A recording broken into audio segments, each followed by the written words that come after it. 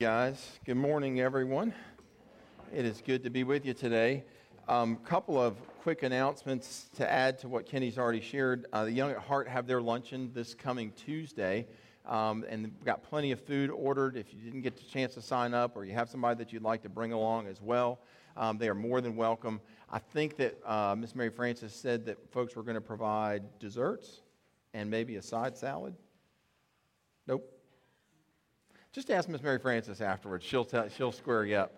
Also, after church today, Kenny mentioned about FCA cooking for the football team for North County High School. They are doing one of those cookings today, and so that's happening down here in our gym kitchen from 2 o'clock to about 5 o'clock, and Walt is heading that up. And so if you just want to come and help chop up bread and cook some eggs, that sort of thing, you're welcome to do that. We have a group of folks that are going to be there. I'm sure they'd be happy to have more hands, the better, have you along. So that's from 2 o'clock, 5 o'clock down in the gym kitchen.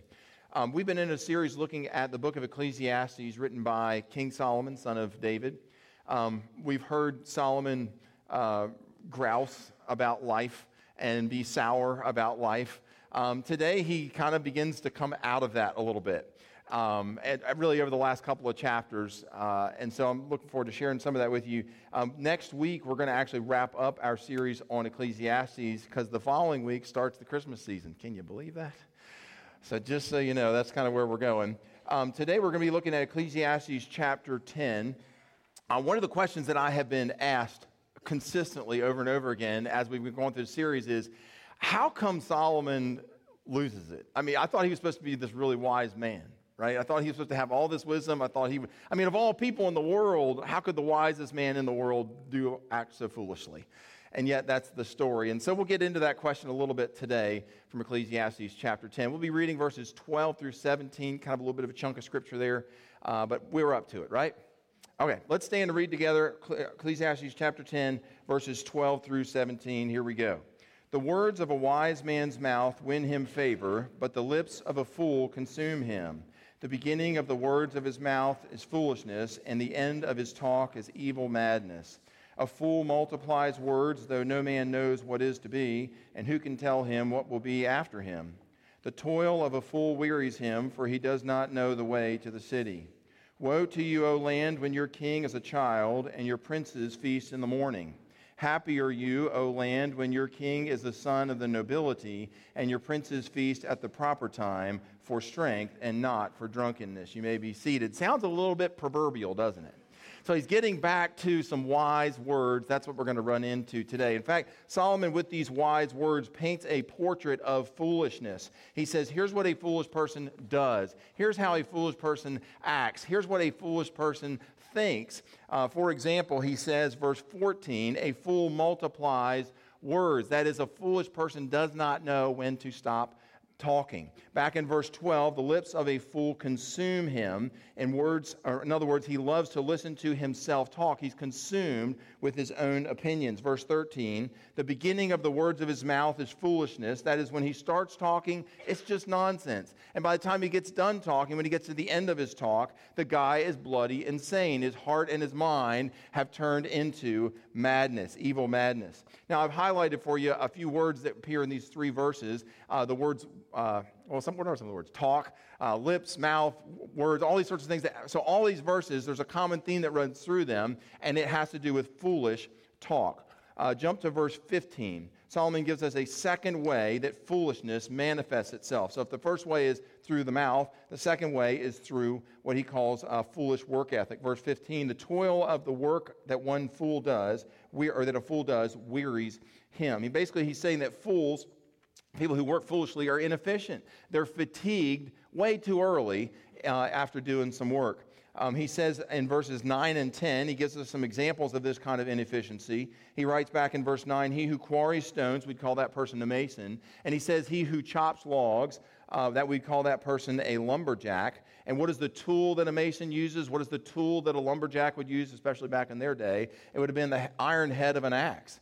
And so he says of that iron head of an axe, verse 10, if the iron is blunt, the one who does not stop to sharpen it, that mason or that lumberjack must use more strength. In other words, they're going to wear themselves out because they're operating with a blunt instrument that is not prepared to do that work. Wisdom, he says, if they follow the way of wisdom by sharpening that blade, wisdom will help them to succeed.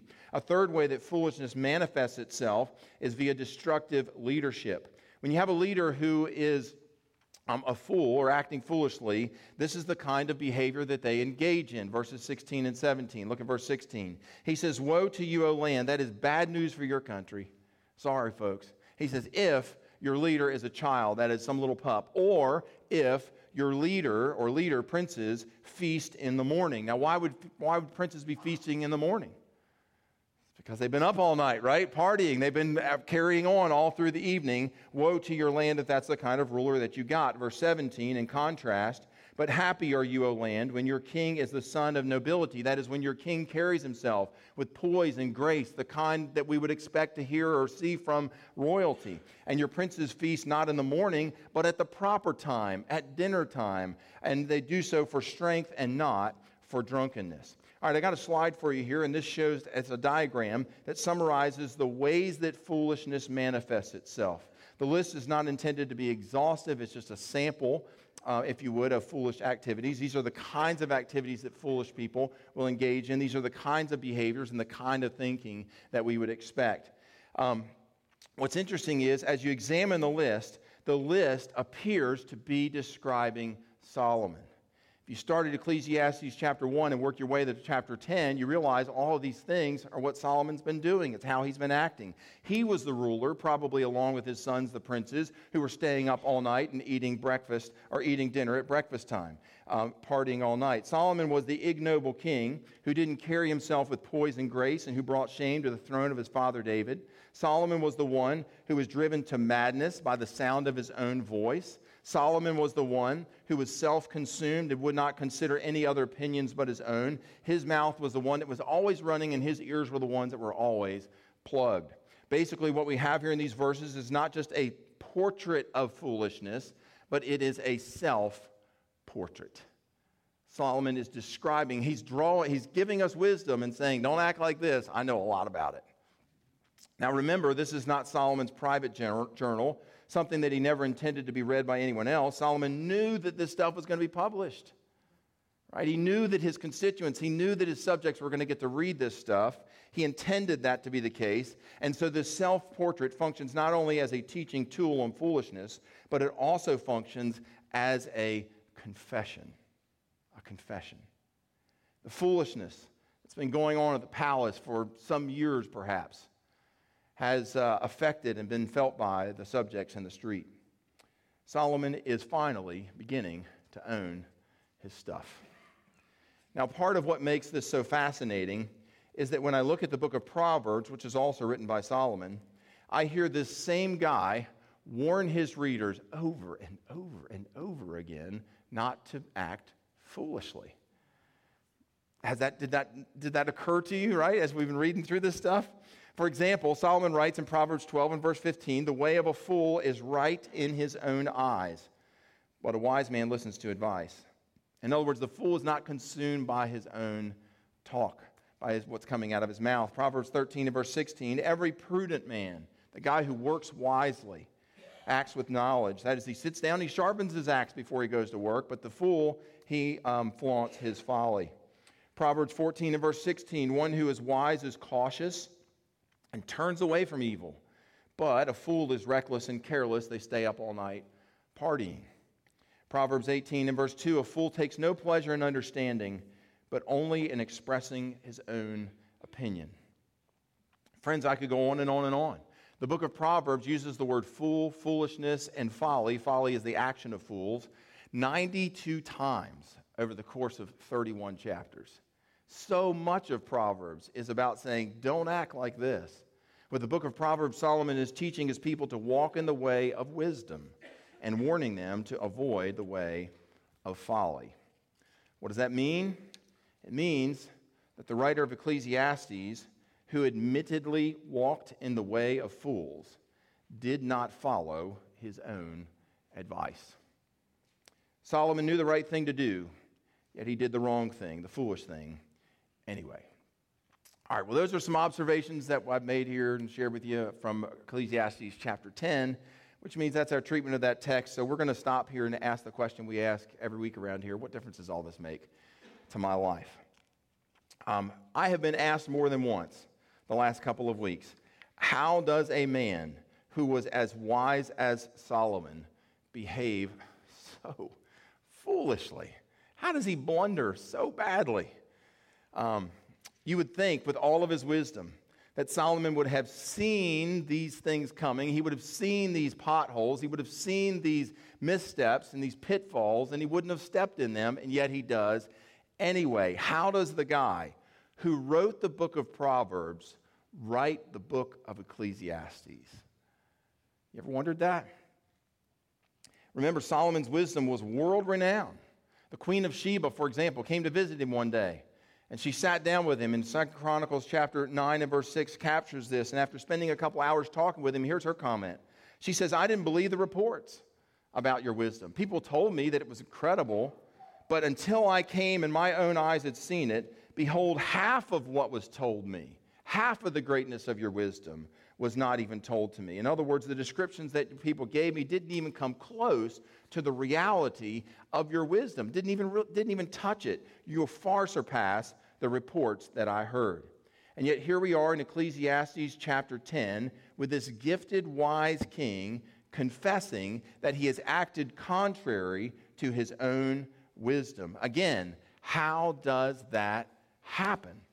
Well, a couple of thoughts along those lines. First, flip over in your Bibles to Psalm chapter 14. These are the words of David, Solomon's father. David writes Psalm 14 and verse 1. "The fool says in his heart, there is no God." Now, when I was growing up and I read those words, they were incredibly encouraging for me, because as I was traveling through school and I was trying to follow the Lord, my friends knew that I followed the Lord. They knew that I read the Bible. They knew that I believed in this all-knowing, all-powerful God of the universe, and that there was stuff in the Bible that really wasn't something that they agreed with or thought was true. And they wondered, well, how can you, Mr. Ignoramus, Mr. Religious Nut, believe in any of that stuff? And as they were pressing me and giving me a hard time and trying to discourage me in my faith, I would just quote under my breath Psalm 14 and verse 1. "The fool has said in his heart that there is no God," right? Perhaps you did the same. So that's the part of the verse that I remember. But if we keep reading, we discover this verse has a lot more to offer than just helping us brush back the skeptic. David continues in verse 1. "They are corrupt." That is, the fool is corrupt. "They do abominable deeds." And then get this, he says, "There is none who does good." Now, you would think that that's a qualifying statement of the fool. There's no fool who does good. But if we keep reading in verses 2 and verses 3, the context begins to enlarge who he's talking about here, what he means by none doing good. He says in verse 2, "The Lord looks down from heaven on the children of man to see if there are any who understand." And some of your translations say who act wisely, who seek after God. And what does God find? Verse 3, "It is not just the ones who have denied God's existence, who have turned aside from him, but they have all turned aside." All of humanity, together as a whole, they have become corrupt. There is none who does good, not even one. Now, apparently, David had instructed his son, had taught Solomon this concept of the sinfulness of humanity, of this universal problem of sin, because Solomon writes in Ecclesiastes 7 and verse 20, "Surely there is not a righteous man on earth who does good and never sins." Paul picked up on this same concept in his letter to the Romans. He writes in Romans chapter 3, quoting Psalm chapter 14, he writes Romans 3 and verse 10, "None is righteous, no, not one." Verse 12, "All," still quoting here, "have turned aside together as a whole. Humanity has become worthless," or has become corrupt. "None does good, not even one." And then Paul puts it in his own words a little bit later in Romans chapter 3 and verse 23, where he says, "For all have sinned and fall short of the glory of God." What does this tell us? It tells us that having the right answers, maybe even being super smart, is no guarantee that you won't walk in the way of folly. I remember reading an article in a local paper a couple of years ago about a local UGA professor who responded to some ads for companionship. The ads were fake. It was a sting operation, but this seasoned, brilliant, distinguished professor responded to the ad and wound up in jail in a lot of hot water. Friends, being smart and having all the right answers, even knowing the way of wisdom, does not make us impervious to the foolishness of sin. You say, well, Gordon, doesn't give me a lot of hope. Help me out here a little bit. I mean, if Solomon, with all of his wisdom, still landed in all this folly, what's to prevent me from doing the same thing? I mean, help me out here. How do we protect ourselves against folly? If wisdom won't do it, or wisdom alone, then what will? Because I really don't want to end up like that college professor, and I really don't want the story of my life to read like the book of Ecclesiastes. So how do I protect myself against sin? Two thoughts. First, we have to understand where sin comes from. That is, where does this drive to do the wrong thing originate? Flip back with me again to 1 Kings chapter 11, looking again at the life of Solomon. 1 Kings chapter 11 and verse 4 tells us where things started to go awry. When Solomon was old, it reads, that is not long before he wrote Ecclesiastes, his wives turned his heart after other gods, and his heart was not wholly true to the Lord his God. Solomon's exposure was not a lack of wisdom. It wasn't a lack of self-control. His exposure was his heart. You see, there is within each and every one of us, theologians tell us, a sinful nature. That is, a bent toward sin. You don't have to teach 3-year-olds to lie. Some of you have been school teachers, and you're like, yeah, I can definitely attest to that. You have children in your house, you're like, yeah, I can definitely attest to that. You don't have to teach 3-year-olds to whine. You don't have to teach 3-year-olds to not share. That comes naturally to them. It's that sinful nature within each of us. So what became of Solomon started in his heart. The prophet Jeremiah puts it this way, Jeremiah 17 and verse 9, the heart is deceitful above all things and desperately sick. Jeremiah is speaking to the sinful nature that lies within each and every one of us. It's the human condition. Jesus said it this way in Matthew 12 and verse 34, from the mouth, the heart speaks. In other words, mouth problems. It's really a heart problem. Which is why Solomon advised, Proverbs 4 and verse 23, above all else, guard your heart. For everything you do flows from it. So that's the root, if you would, of the problem. The problem is not a lack of wisdom. The problem is not a lack of patience. The problem is not a lack of self-control or a lack of anything. The problem is the heart of man, which is deceitful above all else. Our natural sinful bent towards sin. The solution to bringing that sinful nature under control comes to us from Galatians chapter 5 and verse 16. You can follow along on the screen, or if you want to, you can jump over there. Paul writes these words, verse 16, Galatians 5. But I say, walk by the Spirit, and you will not gratify the desires of the flesh. Wow, what a verse. What a verse. When we are walking step in step with the Spirit of God, Paul says, and he's writing under the inspiration of the Holy Spirit, that when we are in tune with the Spirit of God, that we are equipped, that we are able to overcome sin. Paul knows something. He knows that the heart of man is deceitful above all else. He knows that we cannot overcome sin with human weapons and human strength or even human wisdom. The only way to beat back the fallen human sinful nature is with the Spirit of God. Fortunately, if you are a Christian, the Holy Spirit lives inside of each and every one of you. Paul writes in his letter to the Corinthians, 1 Corinthians 6 and verse 19, do you not know that your body is a temple? A temple is a place where God dwells. Don't you know that your body is a temple of the Holy Spirit of God, whom you have from God? This was one of the great promises of the Old Testament. Jeremiah 31 and verse 33. God said, I will put my law within them, and I will write my law on their hearts. Back to Galatians 5 and verse 16. So a life that is led by the Spirit of God is one that does not live in subjection to the natural bent towards sin that lies within each of us.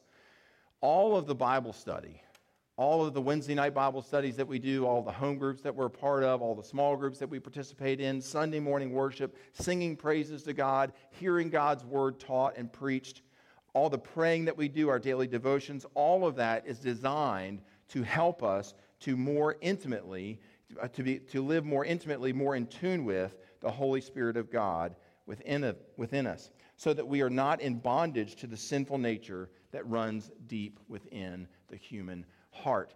Again, we don't do all the things that we do. We don't show up here and have Christian fellowship together as though the Christian fellowship of itself is going to beat back the sinful nature.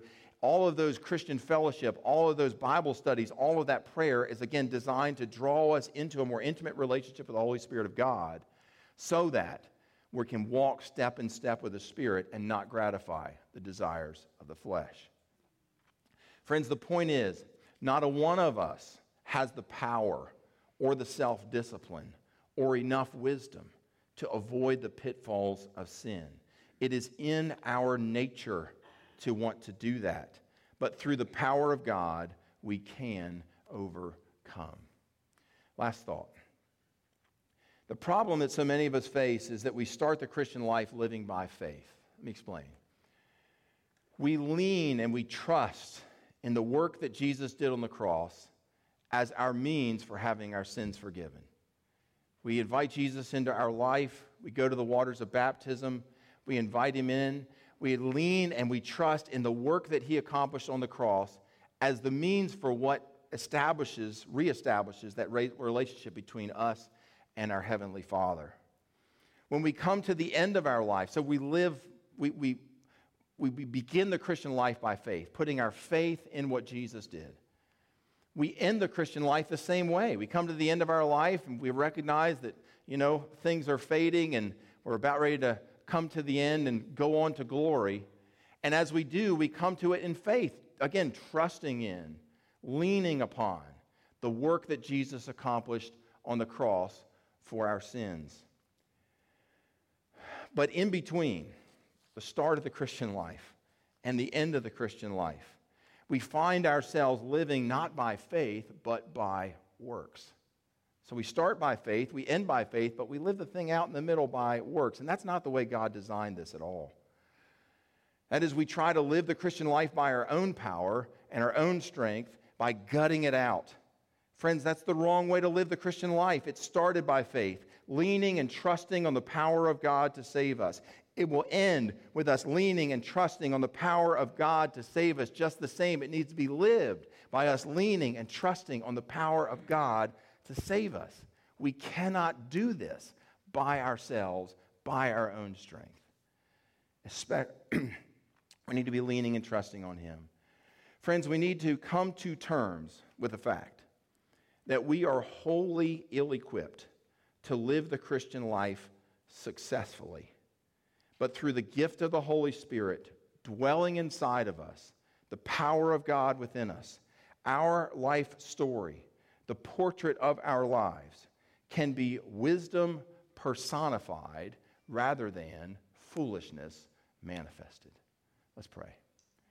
Most gracious God, thank you for reminding us today of how you want us to live this thing called the Christian life. It is to be lived by your power, by your strength, by your might. And Lord, the power is there. And it is more powerful than the powers and principalities and rulers in the darkness of this world that we fight in war against. Yours is the victory, and so it can be ours as well. Lord, in the quiet moments of communion this morning, as we look toward these elements representing your broken body and your shed blood, may we again commit ourselves to want to live a life of wisdom personified. But that, Lord, we are going to commit ourselves to doing it by your power, by your strength. You did not leave us alone. You left for us a comforter, one who would dwell within. You have written your laws on our hearts. Thank you, Lord, for doing that. We give you these quiet moments. Holy Spirit, speak and minister, guide and direct. We pray these things in Christ's holy name. Amen.